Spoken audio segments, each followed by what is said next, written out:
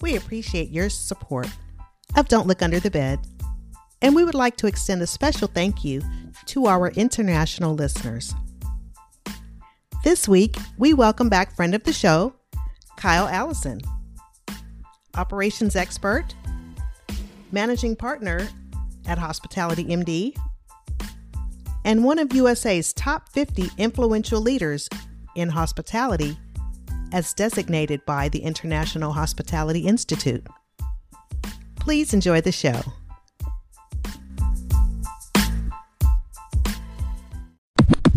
Welcome to Don't Look Under the Bed. I'm Robin. And I'm Nikki. And I'm today, yes, you are, Kyle. We have our friend of the show, Kyle Allison, back with us to chop it up. We got sort of a Don't Look Under the Bed Hospitality MD mashup going on, and we're going to talk all things hospitality. Kyle, it's so good to have you back with us. I'm so excited to be here. I miss you both. It's crazy how circumstances change so much in just a couple of months. So, but yeah, I'm just happy to be here. I love you guys. So thanks for having me. We love you too. Yes. First and foremost, we need to talk about Kyle because, first of all, Kyle is not only like a top hospitalitarian, he's a filmmaker, general manager. He has had and has access to all of the top thought leaders in hospitality. I mean, you're kind of like Forrest Gump here, bro. Including you two. You guys are top thought gosh. leaders. Seriously. I mean that.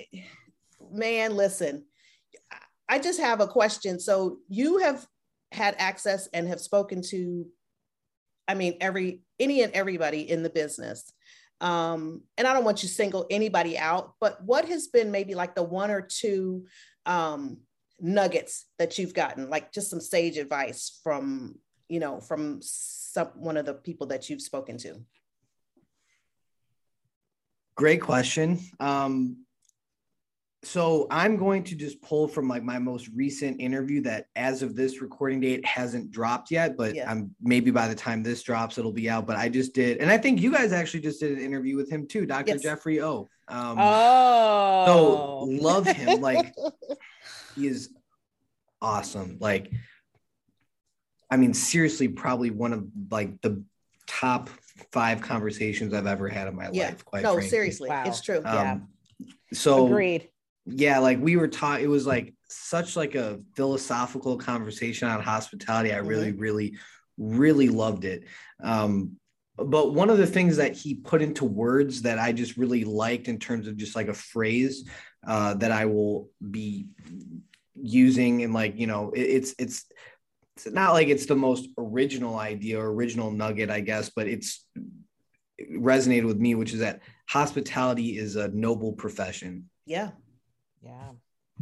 That's just, I agree completely, and I think that actually, I didn't plan this, but I think that's actually a good, it connects to what we're going to be talking about today with the storm and everything like that. Hospitality is such a noble profession. And then we asked the question, why is it such a noble profession? Well, look at everything that we do in hospitality and its impact on the community and on people's lives. So, that's been one of the biggest nuggets. And then of course I will also kind of channel Craig Poole as well, who's like my boy. I can't wait for you to meet him. Yeah, he's amazing. And his big nugget is that hotels are more than just a cash flow. They're a major part of the community. And I think those are the two things that, I think they're both kind of interconnected. They're both hand in hand with each other. But once we start thinking about our hotels as more than a cash flow and as an integral cornerstone of the community, and then so we think of that, the asset is that, and then we think about our jobs as noble professions, I think we'll all be much better than we are today. So those are the two nuggets that I'll share.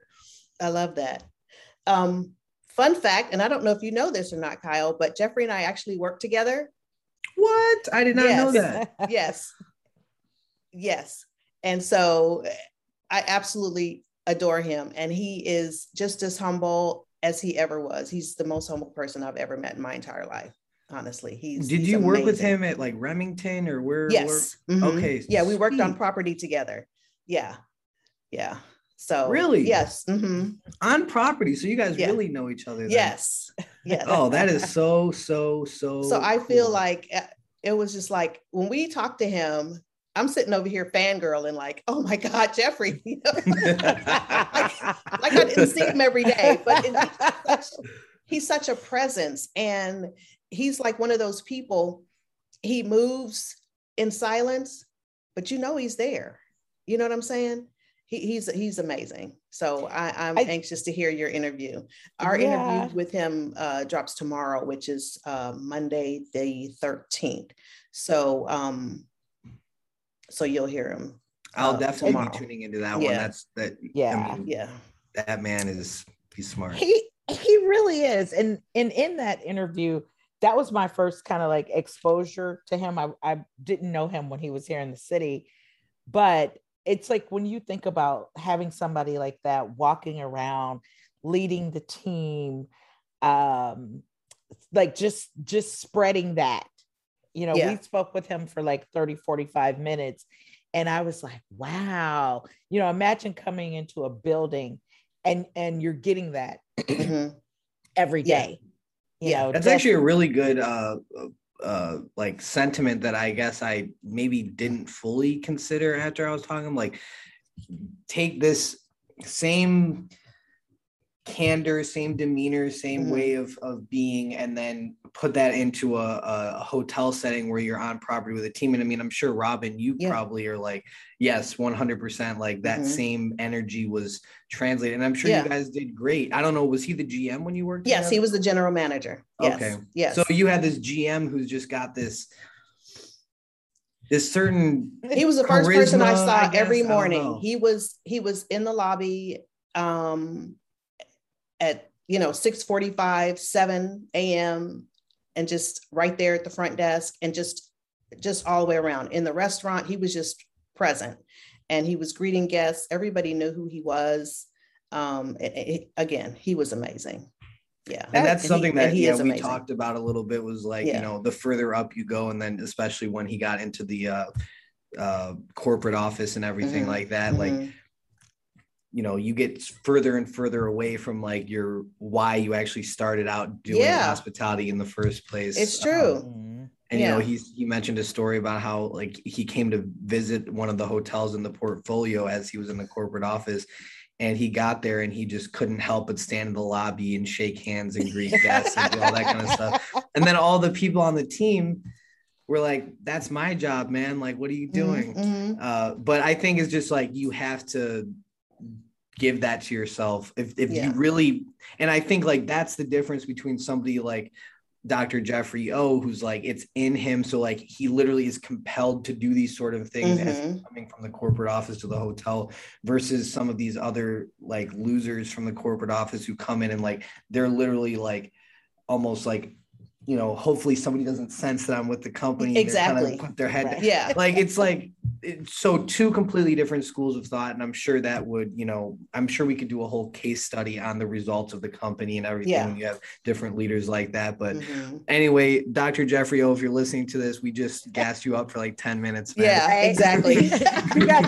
you got three fans. Oh my gosh. Yeah. Seriously. We're fighting to be the president of Jeffrey O fan club.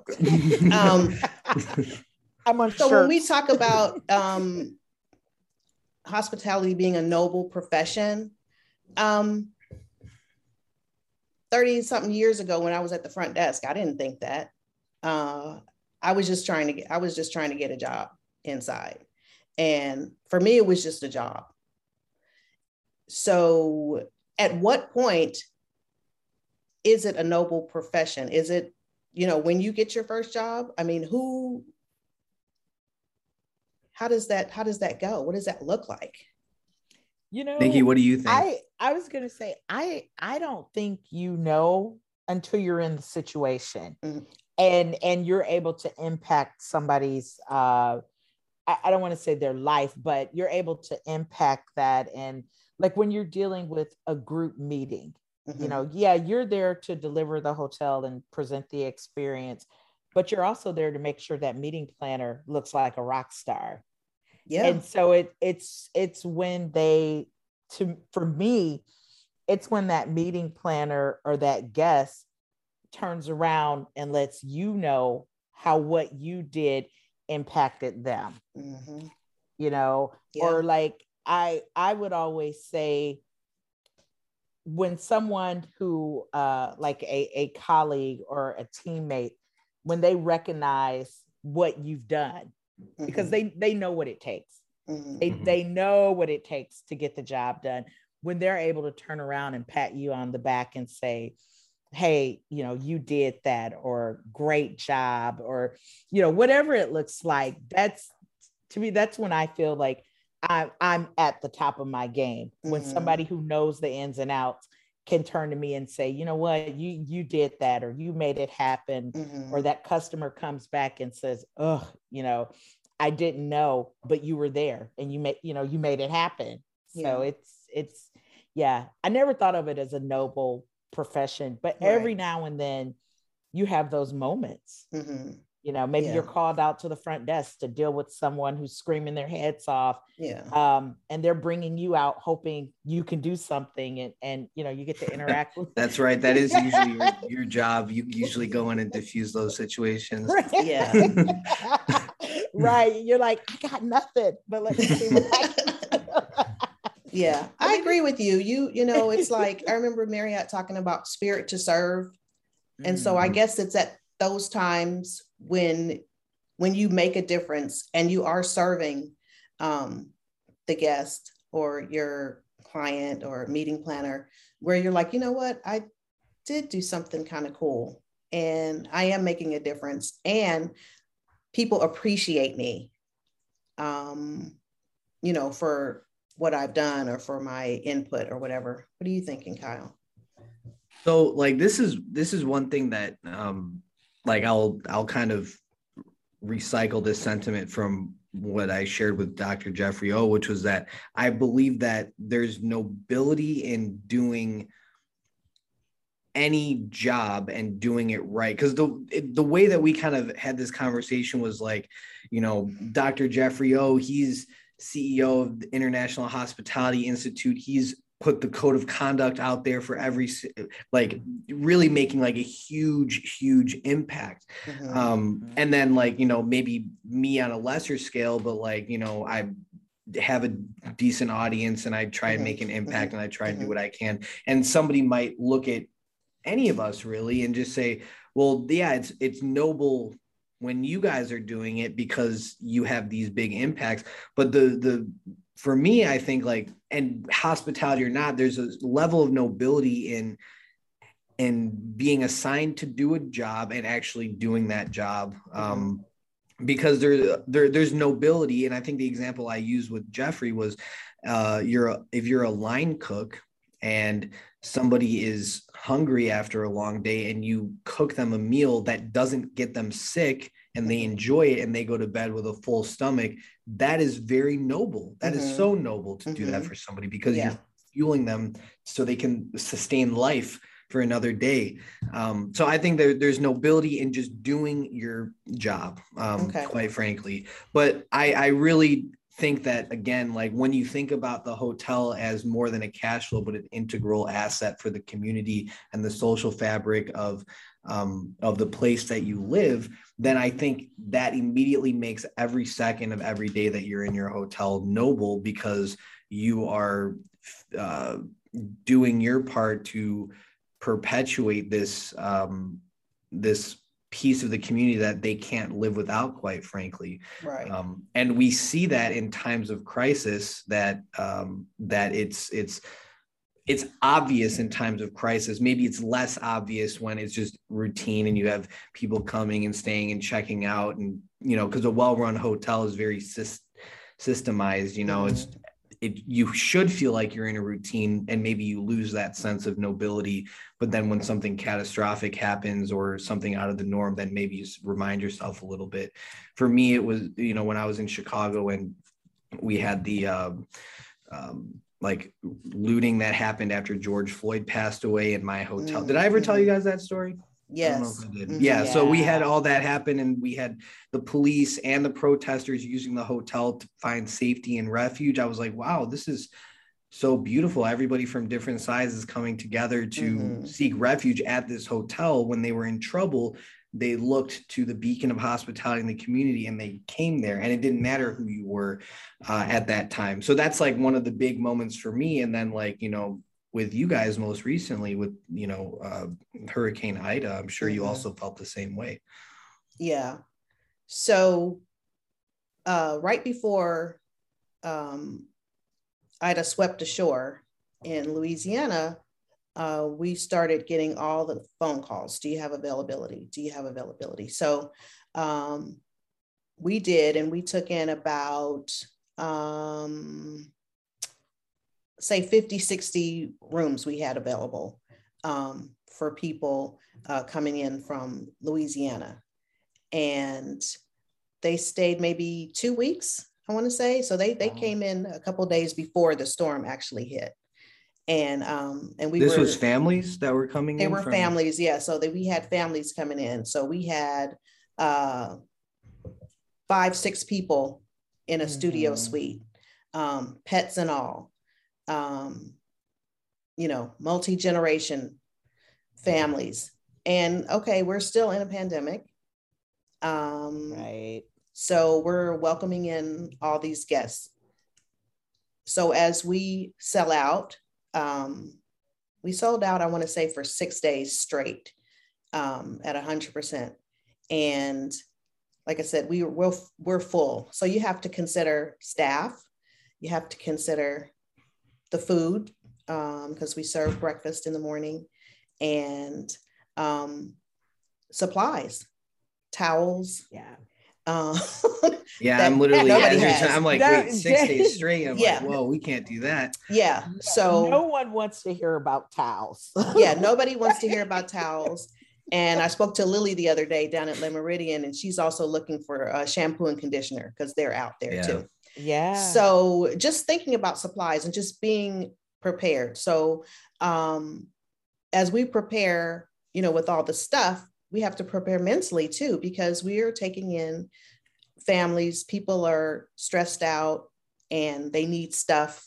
And, we just had to have a huddle every day just to remind people, hey, these folks are coming in during a national natural disaster, and we need to take a little more time with them, show some empathy, show some compassion, explain the policy about the debit cards, explain about not having housekeeping service every day.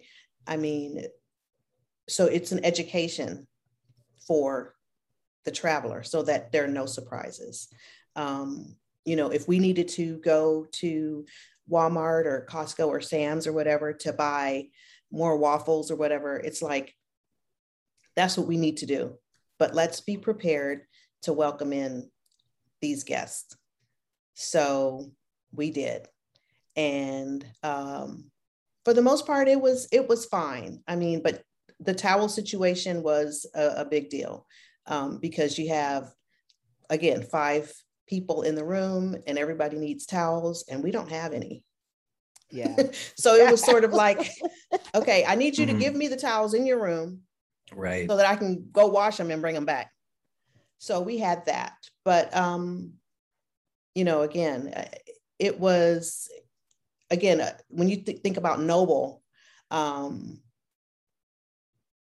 we were providing shelter for these families. And, my heart went out to everybody that was impacted because they had no idea what they were going to be going back to. So while they were in the hotel, I tried everything I could just to make sure that they were seen, they were comfortable, and, that we were providing the hospitality that they deserved. And you're the director of sales, but you're actually Correct. actively doing stuff like Yes. in the hotel. Cause I think Yes. that's pretty relevant. Yeah. Like basically like all hands on deck. Cause All hands on deck. All hands on normally deck. it would be like, oh, the director of sales, like you might know that there's a problem with the towels, but you might, you know what I'm saying? Like you might get wind of that, but like maybe you're not experiencing it firsthand, but you were actually like, the waffles, like that was a you problem. The towels, that was a you problem. Yeah, just everything was a you everything problem because you're part of the team, right? Correct. Yes, Well, our general manager is amazing, and she made sure that everything, that all the T's were crossed and the I's were dotted. And it's just like, what do we need to do? Because it's go time, and we need to just make sure these folks are taken care of and that we do not miss a beat. Yeah. So. And I think too, I've, like Robin, you've worked through hurricane situations. I've worked through enough of them. When you're in a hurricane situation, there's a lot to unpack, and it happens really fast. But what made this even extra was the fact that a lot of these hotels aren't fully staffed. We aren't fully staffed. We don't have the housekeeping, the numbers of housekeeping and housemen. Like we had enough to deal with the business we were doing, but now you have this influx of guests. And as Robin said, families of 7, 6, 7, 8 people with pets coming in. And, we normally put enough towels for 4 people. 4 people. Yeah. And in a room. Well, now they're requesting towels for 7. So it was towels. When I say nobody wanted to hear about towels, that situation was, you just think about it. It's tough. You have your lot of towels for this many guest rooms. You only have this many housekeepers. So now, and it's go time. So you're trying to make it happen. And again, I think knowing that everybody deserves grace at this point, because people are just getting back to work or they're still not working. Now they've had to evacuate. Who knows what they came from, what they'll be going back into. And then even for like government funding, it takes a minute for that to kick in. It does. So maybe they're paying out of pocket. For these. For sure. Yeah. Yeah. So there's a lot of anxiety, happening. Just and it comes fast. It does come at you fast. It comes at you super fast. And I always say with hurricane evacuation type situations, there's always 2 guests. There's the guest that comes a couple days before it hits. And then there's the ones that were rescued that comes after it hits. So that's a different scenario altogether. So it's, everybody's walking around on 10 at that point. But, like Robin said, it's all hands on deck. Everyone's involved. What can I do? How can I help? Let me explain this debit card policy, because that's a big one. That is a big one. I tell people, don't ever give a hotel your debit card. Just save yourself. Don't do it.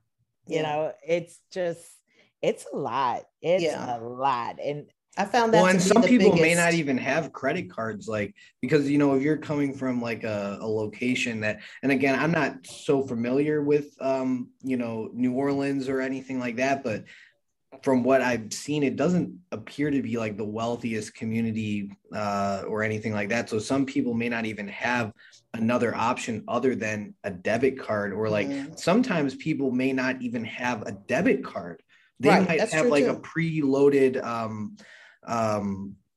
like a Cash App card or a Chime or something like that, where you can just load a certain amount of money on there. So it's like, and I can only imagine, like, for them, it's like, you have this money, it's like a finite amount of money. And then it's like, wait, we're going to give this to you and you're going to do what with it? Yeah. And you're going to hold it And that then was it might the take biggest 7 business days for it to come back. Like, that's it. holy crap. Like, I mean, I get it. I really do.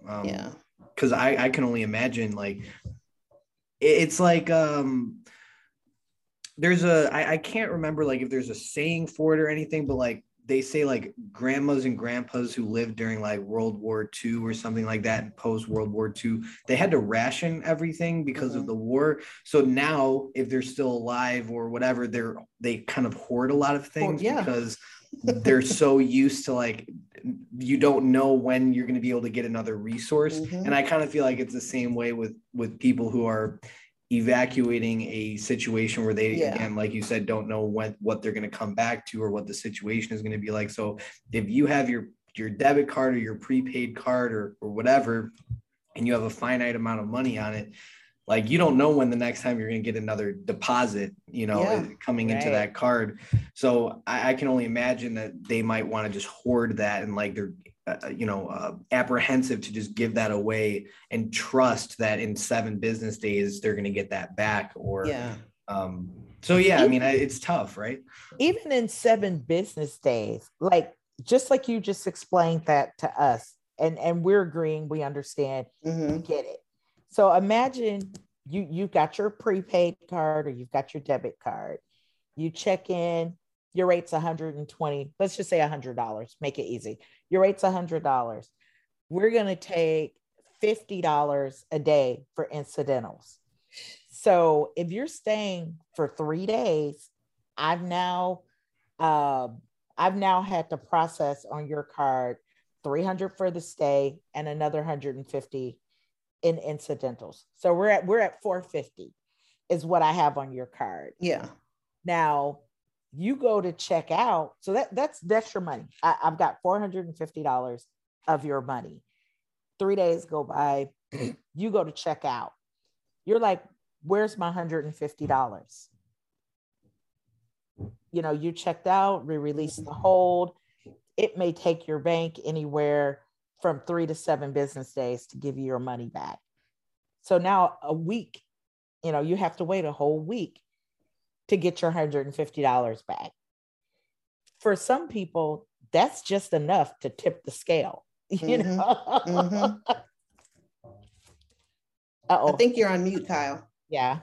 Can you guys hear me now? Now. Yes. Sorry, somebody's playing ping pong outside this door, and I'm like, so I'm trying to make sure that when I'm not talking, I put myself on mute. Okay. So, no, you're good. But what is that $150? That's gas. Money to go and get home. Food, like, that's food to feed your family. That's like bare minimum, like, essentials for some people. I think, did you just say that's enough to tip the scale for some people? Yeah, I totally agree with that. Totally agree.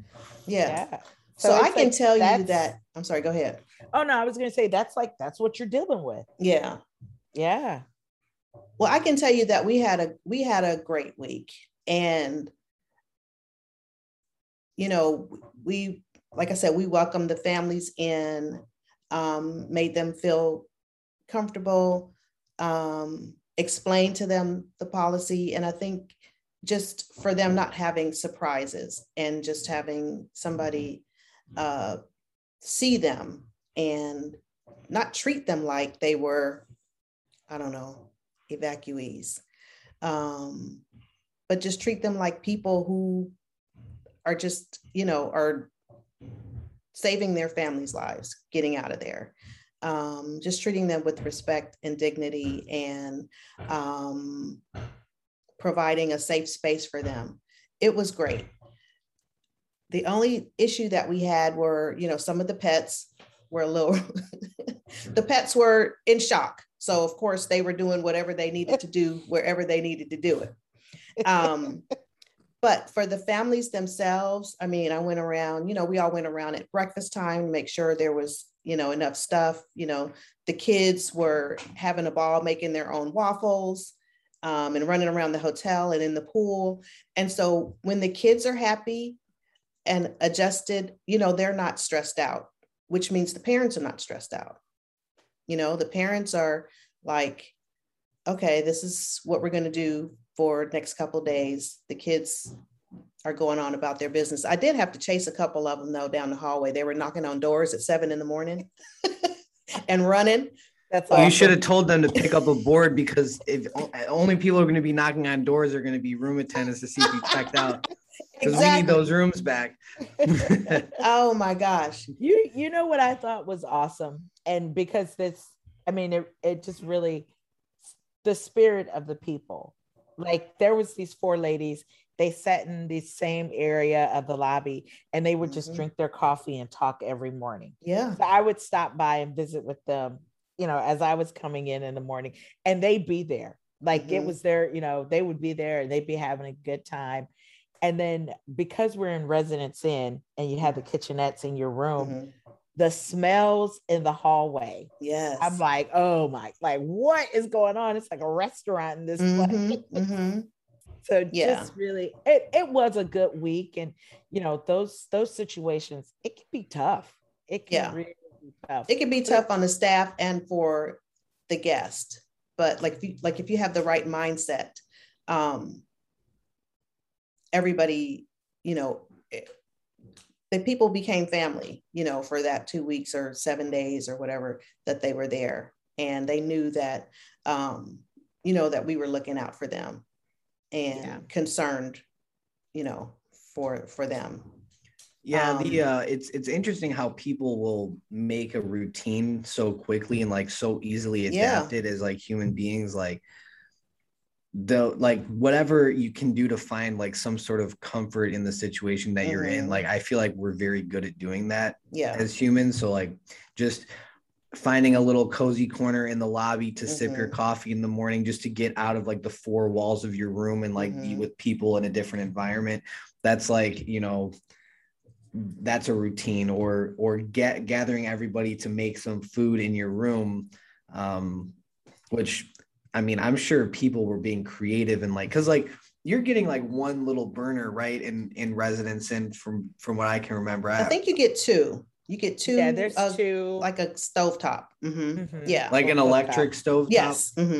Yeah. So you get this little electric stovetop and you've probably got a strainer and some other pots and stuff in there. And people are, going crazy. It sounds like making some great food. Like, there's some definite creativity there, which is awesome. And people still trying to find a way to eat good, to socialize,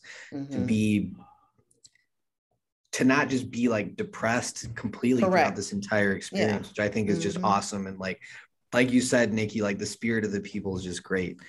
Yeah. I'm going to shake the table just a little bit.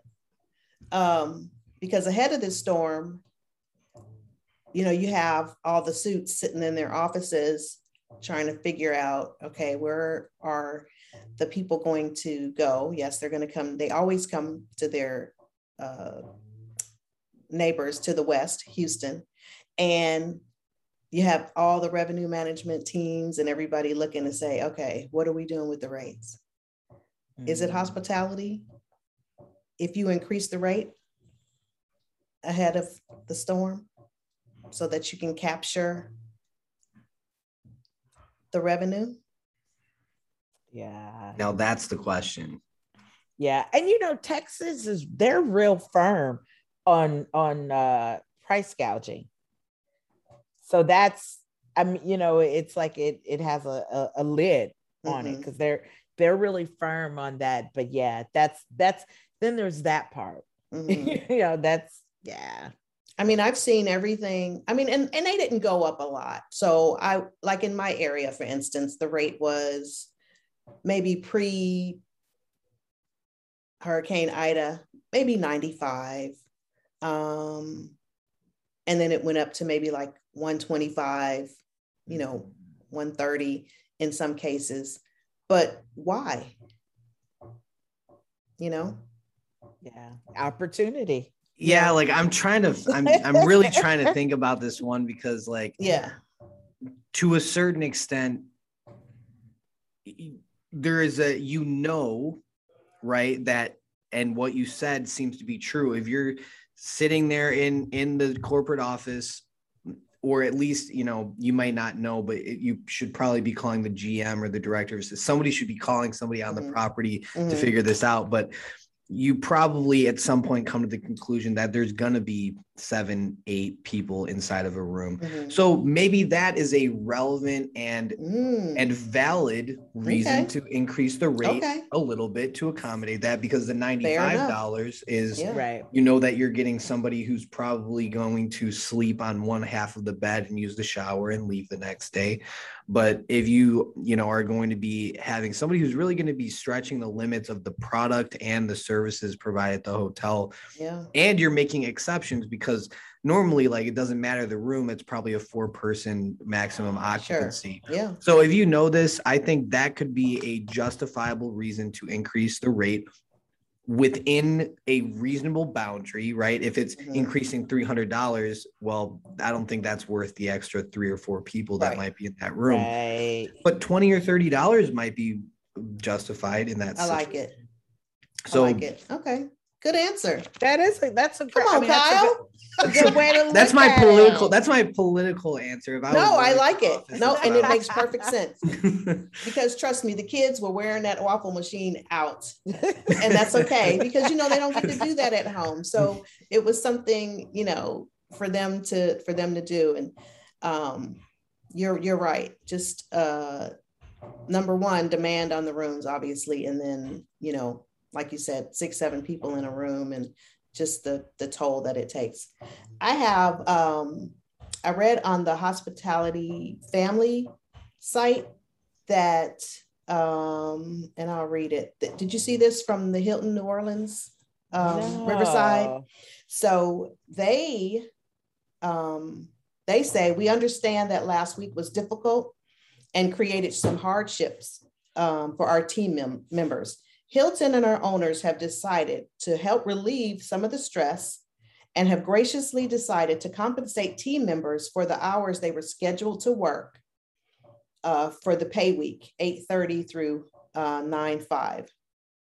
So they paid their people for the week that they were not able to work. The Hilton, unheard of. yeah, That's the awesome. Hilton New Orleans Riverside. I mean, how awesome is that? I have chills right now, by the way. Yeah. Seriously. Yeah. I didn't see that. This is news to me. Yeah. Talk about doing the right thing. Come on. Talk about doing the right thing. Yeah. Yeah. That's a huge move in the right direction. Seriously. Huge. Those owners should be like, I mean, that's really awesome on the ownership of that property. And I don't know, like, I would love to know, like, how that conversation happened, like who initiated it. Sure. Right. And like, also, because that's a large hotel, like that's that's very, a big box corporate managed hotel. So it's not like you have like a, you know, like I don't think so. You probably wouldn't have like a family, like a mom and pop, like a, you know, Indian American family or somebody owning the hotel. You probably have a some sort of organization, like a real estate investment trust or some sort of somebody with a lot of money, some organization with a lot of money who owns this. So how do you, like, that's why it seems like off the cuff to me, because like normally, like if it was a family, then it's more personal. So they might be able to like have that conversation amongst themselves and be like, okay, we're going to make this decision. But like with a big hotel like that, who's the one who gets to decide and say, we're going to pay everybody? I don't know, but at the end of the day, great decision, I think. And great decision. And it's the only one that I've seen. So I don't know if other people are going to follow suit, but good on them. Yeah. And I think that kind of lends itself to, and I was just having this conversation with somebody last week, that in our industry, being in the pandemic, there has been just a huge exodus of people away from hospitality. Yeah.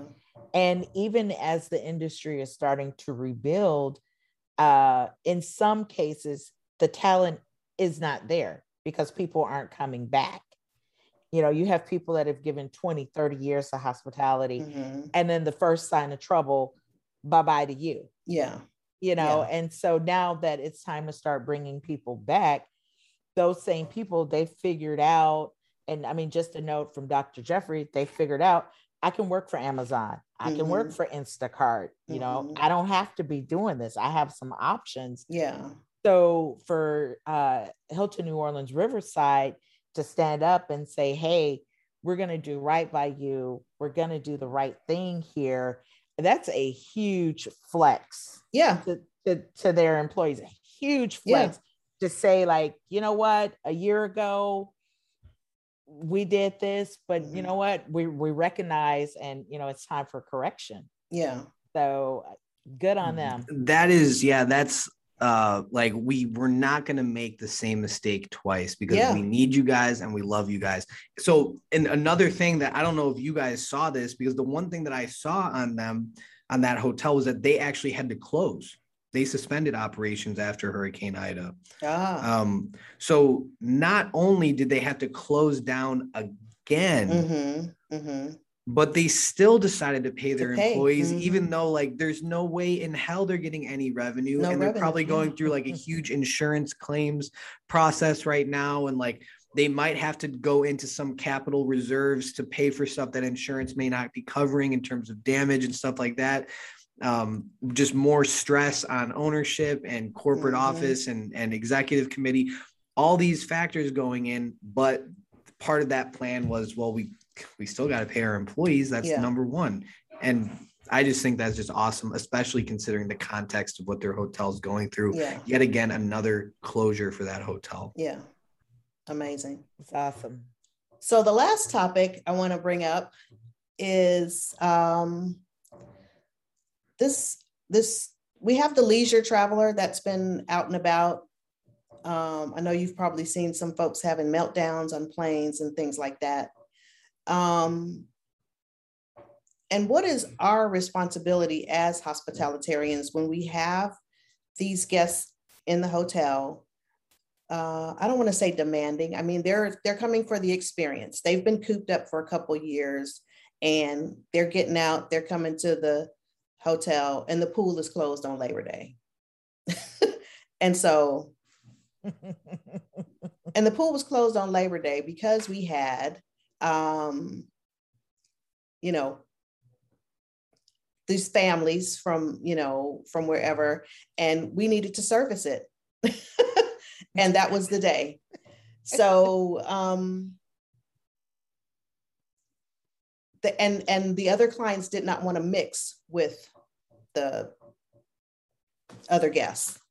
So you have those clients coming down, and then just in general. So like I go to Vegas to a resort, and a couple of the restaurants were closed. So people are having meltdowns because they're not getting everything that they thought they were going to get or that they paid for. How do we take care of them and satisfy them and still allow our staff to have some modicum of dignity when they're being screamed at about something? It's such a mixed bag. Yeah. I mean, I really feel like it's such a mixed bag. Yeah. There are it's like, we can't make excuses for it. Yeah. Because it is what it is. We've been apologizing for it for the past year. So how long can we apologize? But at the same time, what is the solution? I mean, I don't want to be hollered at. Yeah. I hate to see people dogging out the front desk. Oh my God. Yeah, it's awful. I'm never going to be okay with that. I don't care what happened. I'm never going to be okay with that. But it's such a mixed bag because there's a balance. There's a balance between the guest satisfaction and supporting your team, and and the guest is going to leave and they may come back, but you have to work with that team member, and you want them to, continue to respect you and to know that you have their back when somebody is acting an ass at the front desk. It's like, it doesn't take all that, bro. Well, how are you going to compensate me? I kind of like, here's the door. Because like, Nikki, you're like, what is the solution, right? It's like, that's really what the question that I've been trying to think about, because I've really been like, just trying to like really think about like what we can do about this. And like, I kind of think it's a little bit of a bigger, like there is the one solution is like at the property level, right? Like with the GM and that team member and that guest, those individual circumstances. Yeah. But the other side of it, which I think is a little bit maybe more important to the long-term prosperity, is like, what are we going to do to, as a entire industry, like where is everybody coming together to be like, okay, we're going to raise rates now, like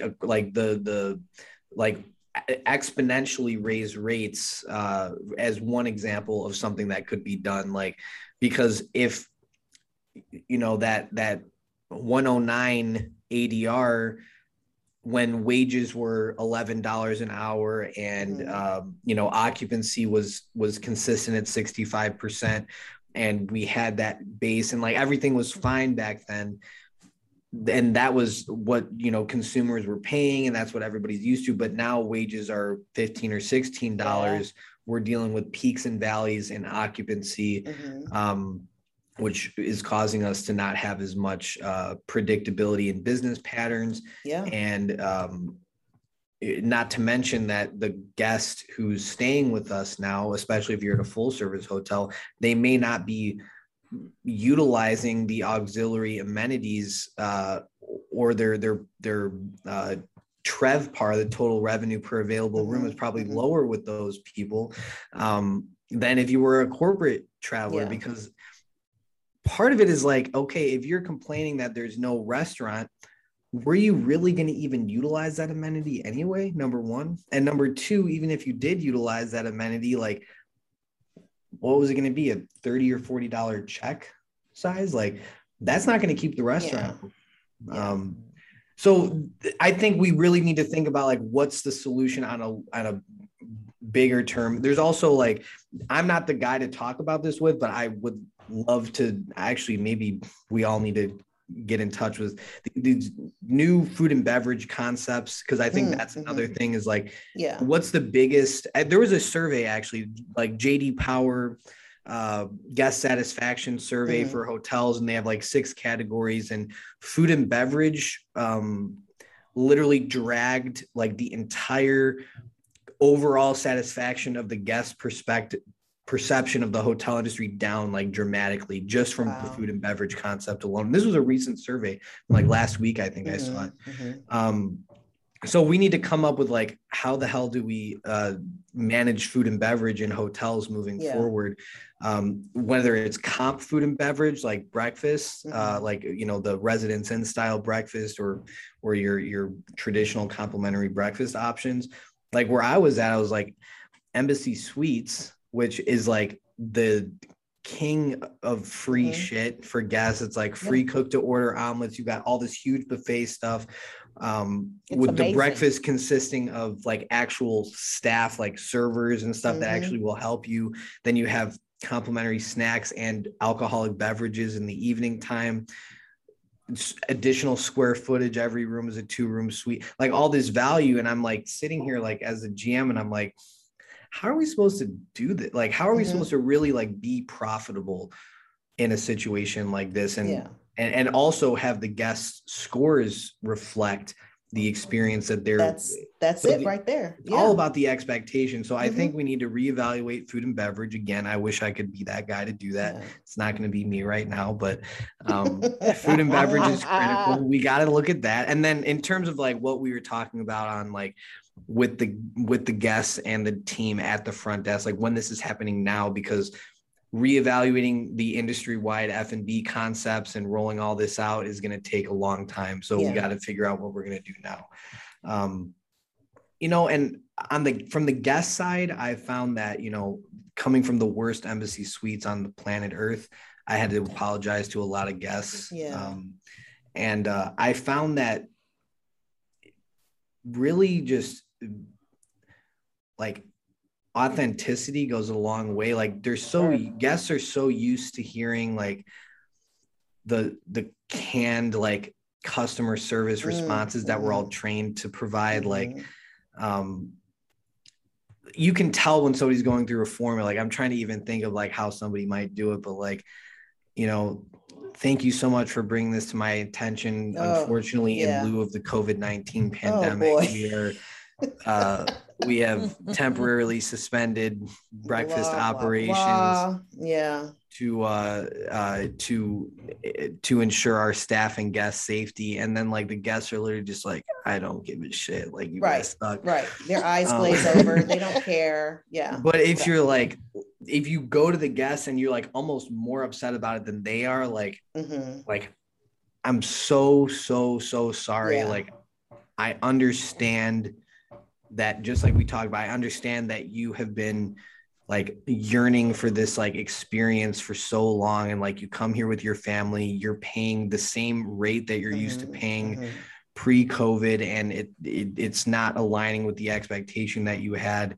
You know, I understand how damaging this must be for your experience, and like just literally just pour your heart out to that guest. Well, what are you going to give me? What are you going to do? Right.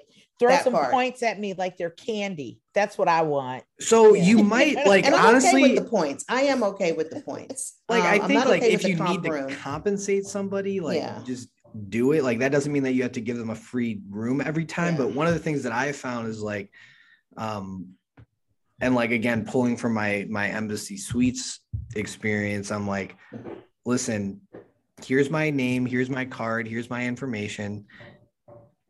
I want you to come back, and I'm going to do something for you when you come back. Yeah. Like, we're going to make sure that you get a really, really taken care of, if not a complimentary stay upon your return.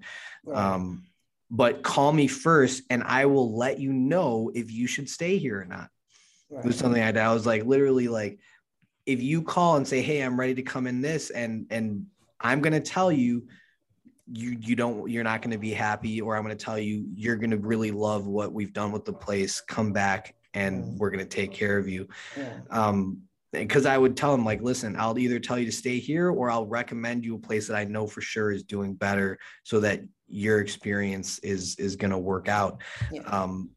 And they usually are like, wait, like a selfless act, like you're not just trying to take my money and rob me. And like, because people are so like, they think that everybody's trying to get over on them and take advantage of them. And it's like, no, if you just show them that your heart is in the right place, they're going to be okay. And maybe sometimes they're not. And at that point, get the hell out of here, man. Yeah. We don't need you. Right. And that's hospitality. Like you said, just being authentic. Being honest. Yeah. Being honest. And honest with them about it. And it's like, you know, if you wanted that, this might not have been the place for you to stay to begin with. Yeah. You know, sometimes just being real about it. If you're like, and it's okay to say that, right? I do. Totally okay. Okay. I'm just saying, because if you're looking for the beach, then you're not staying with me, because you know, it's like, come on, this is not even your hotel that you wanted to be at. So we have one guy that has complained. He's been here a week, and he's literally complained about everything every day, down to the way somebody looks that works at the front desk. I don't like the way that guy looks. And, you know, some of it, you know, was valid. Okay. His key didn't work on the back door. So, okay. You know, those things we can work on. Yeah. And that guy at the front desk, he is kind of ugly, right? So it's right. Like, I mean, you know, so yeah. I wanted the Brad Pitt guy, you know? Exactly. And, you know, the switch on the grill doesn't work or something like that. So, I mean, you know, maintenance issues, yes, I totally get it. But I mean, like every single day. So he came down, and it was Friday before I left, and he was talking to the front desk agent about his key again. And she mentioned, you know, have you tried it in your room? And he just blew up. He blew up. And, you know, he started screaming. So I come out of my office, and she's talking to him and everything, you know, she's interacted with him every day that he's been there. So I let her handle it just to see what was going to happen. And she came back to me at my office. She says, Ms. Robin, he's going to come back, watch, and he's going to apologize. And I said, you think so? She says, yeah, I can already tell. So 5 minutes later, he says, can I have 2 towels for the pool? She gave him the towels, and he says, I just want to apologize. I'm really sorry. She was like, oh no, you can keep that. So I was like, I heard the way he spoke to her, and I'm looking at, and when I look at her, I'm looking at me at the front desk, 30 years ago, going, I would have done the same thing. Because, had he spoke to me that way. So I'm thinking she was justified, because he was, she says, you don't have to ask me for anything. She says, I'm going to help you because that's my job, but you don't have to, don't come back to me with an apology that I don't accept it. You can keep it. So I was just like, whew, I'll let the GM handle that one. That's interesting. Like, yeah. And she still took care of him. She asked for the towels. Here you go. Yeah. This is what we're going to do for you. Mm-hmm. But in terms of an apology, it's almost like, listen, you're doing this to make yourself feel better. Yeah, exactly. Not because you actually want me to feel any better about it. Because if you really did care about me, you would have either stopped yourself in that moment or apologized right then and there or something. Like, I'm not going to give you the privilege of soothing your own conscience over like what you did. Right. Yeah. So, I mean, I don't know. I'm probably one of those people who probably would have said, I accept your apology. Thank you. And like because I'm like a peacemaker, like I'm a non-confrontational person. I really don't like that, but I respect her for doing that. I really, really do. And that's kind of, I don't think I've ever heard anybody say, I'm not accepting your apology. Yeah, I let her have that moment. And that's why I was thinking I wanted to bring it to the table. Like, ooh, I was like, ooh, that's me right there. But like I said, how do we, we have to have the associates maintain some form of dignity. They need to be able to, say, you know what, I'm not going to let you speak to me that way. And they need to feel supported. So that's like the other part of it. How do we make sure that they are supported? Back in the day, we used to have the training, with Marriott, where they had the little scenarios and you'd go watch the video with the horrible guest interaction, and this is how you should handle it. But we don't do that anymore. We hire somebody, we bring them to the front desk, and it's like, okay, here's the PMS. Here's the phone.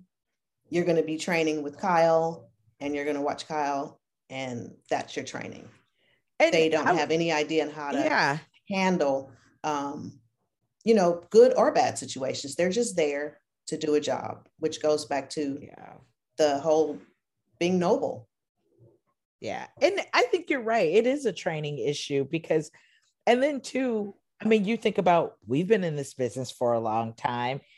People, the guests and the type of guests that's showing up right now is not the guests that those videos address. Right. You've got people coming in, doing things, saying things that 15, 20 years ago, you couldn't even imagine a guest approaching the desk and acting like that, or, some of the antics that happen. And I think too, of course, we're never going to endorse a front desk agent, being rude or disrespectful. Oh, no, absolutely not. Yeah. But at that same time, we do have to have their backs. We had a guest yelling at a front desk person because I think he had like 6 rooms on his credit card. It was like $3,000.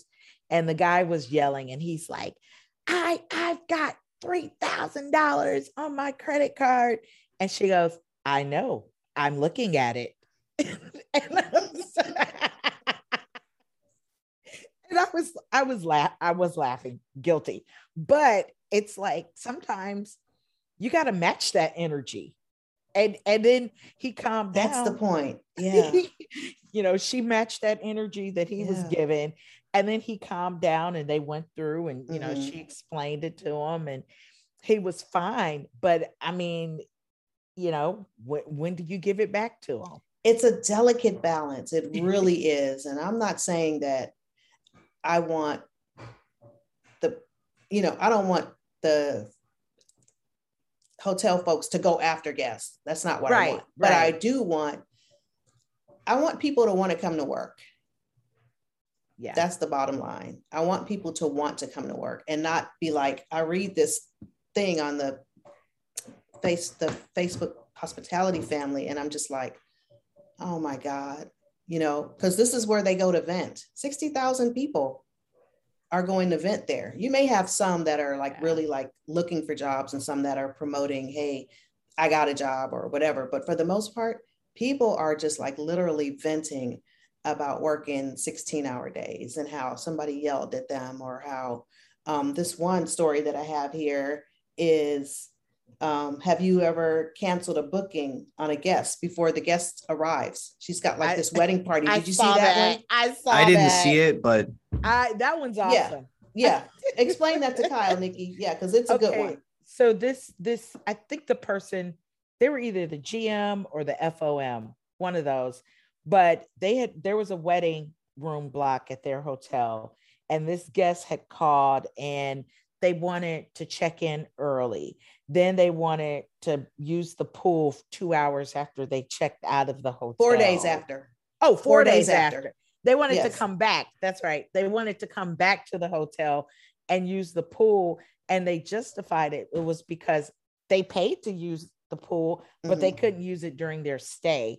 So they wanted to come back and use it. Yeah. Hire a DJ and whole nine. Just and like this person had all these requests, and the kicker was the guests hadn't even stayed yet. They're not even there yet. So it's still to come. So they have all these requests and demands. And so they're like, if the guest is yelling and cursing at the staff before they get there, what's it going to be like when they're on property? Because I don't even know when this is, but it's coming up.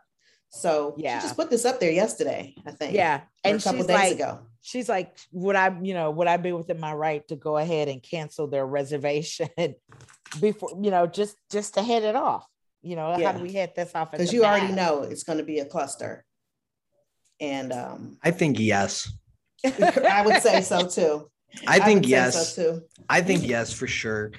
You need to comment and put an F for following. So when she updates it, we can see. So I can see. Oh, for sure. I'm gonna go and seek that out. But yeah, I would say yes. Like, we have to protect. This is another solution, like protecting, like, because it's usually a surprise. But if we know that something's a problem, let's proactively. That's it.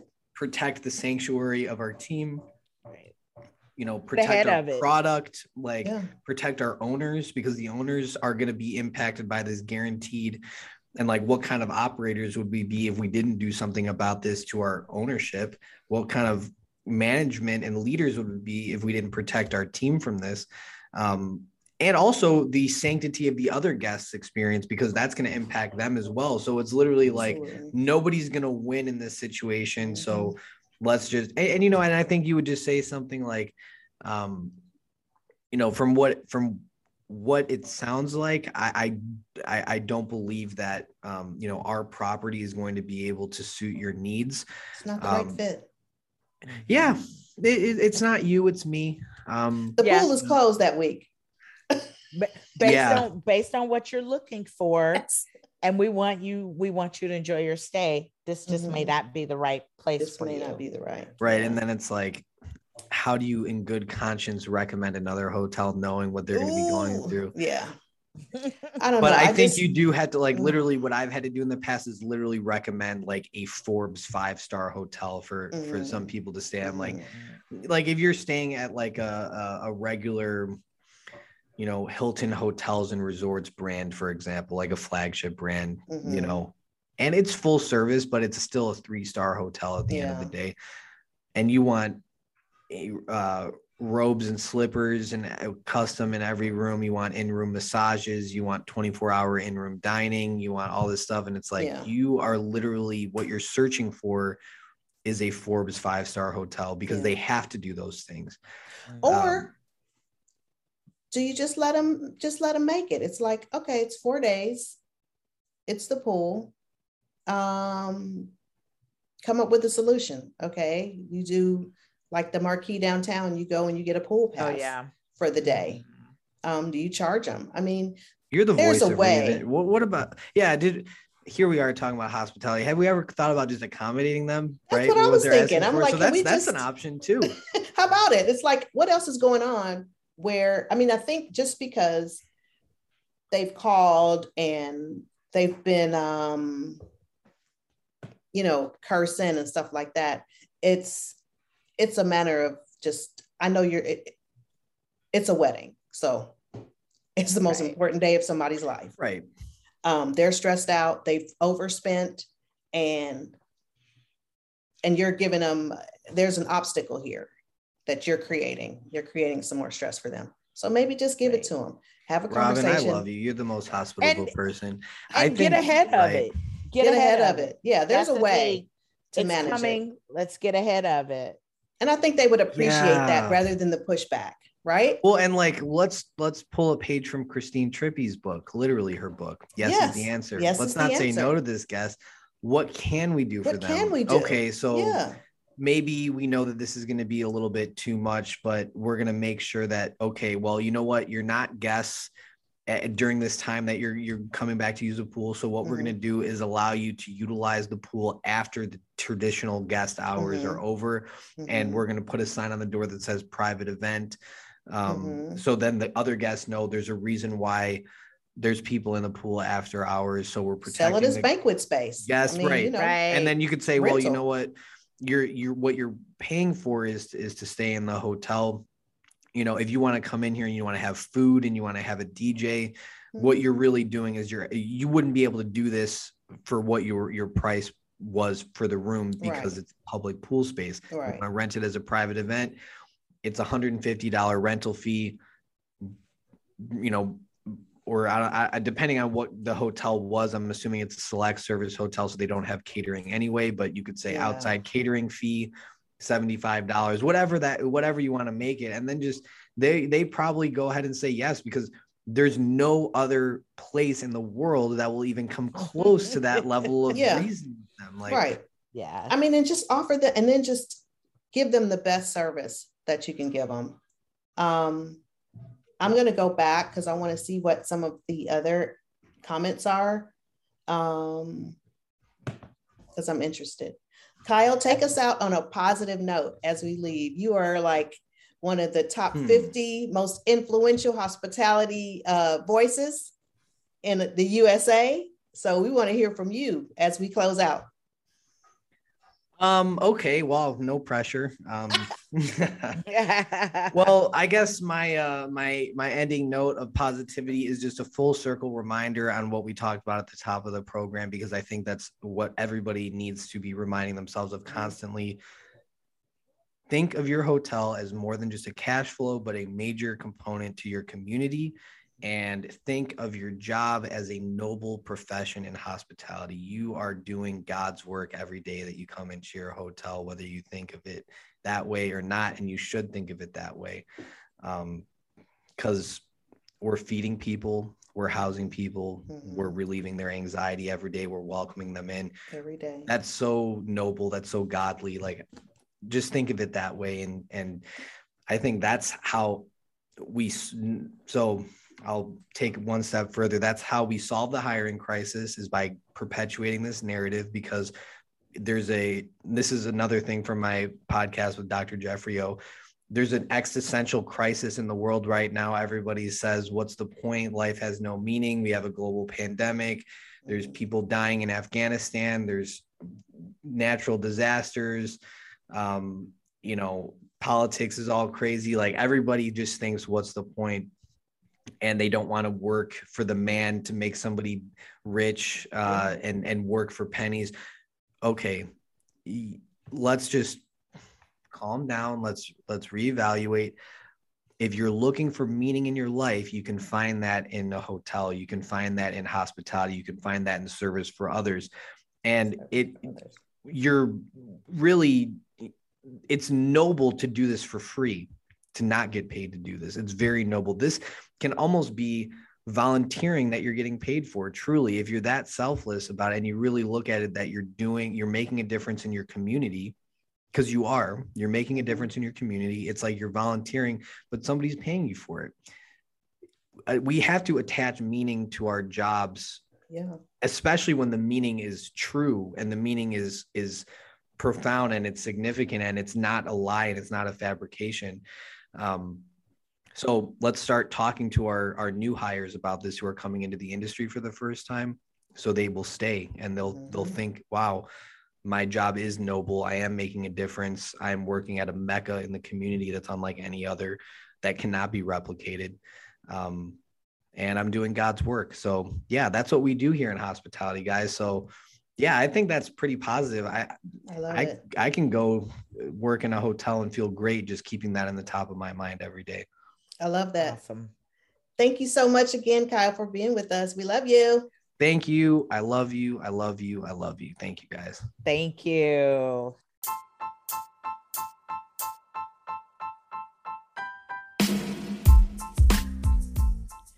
We thank you for listening to Don't Look Under the Bed. You can continue to support the show by subscribing and sharing. Hospitality, that's our business.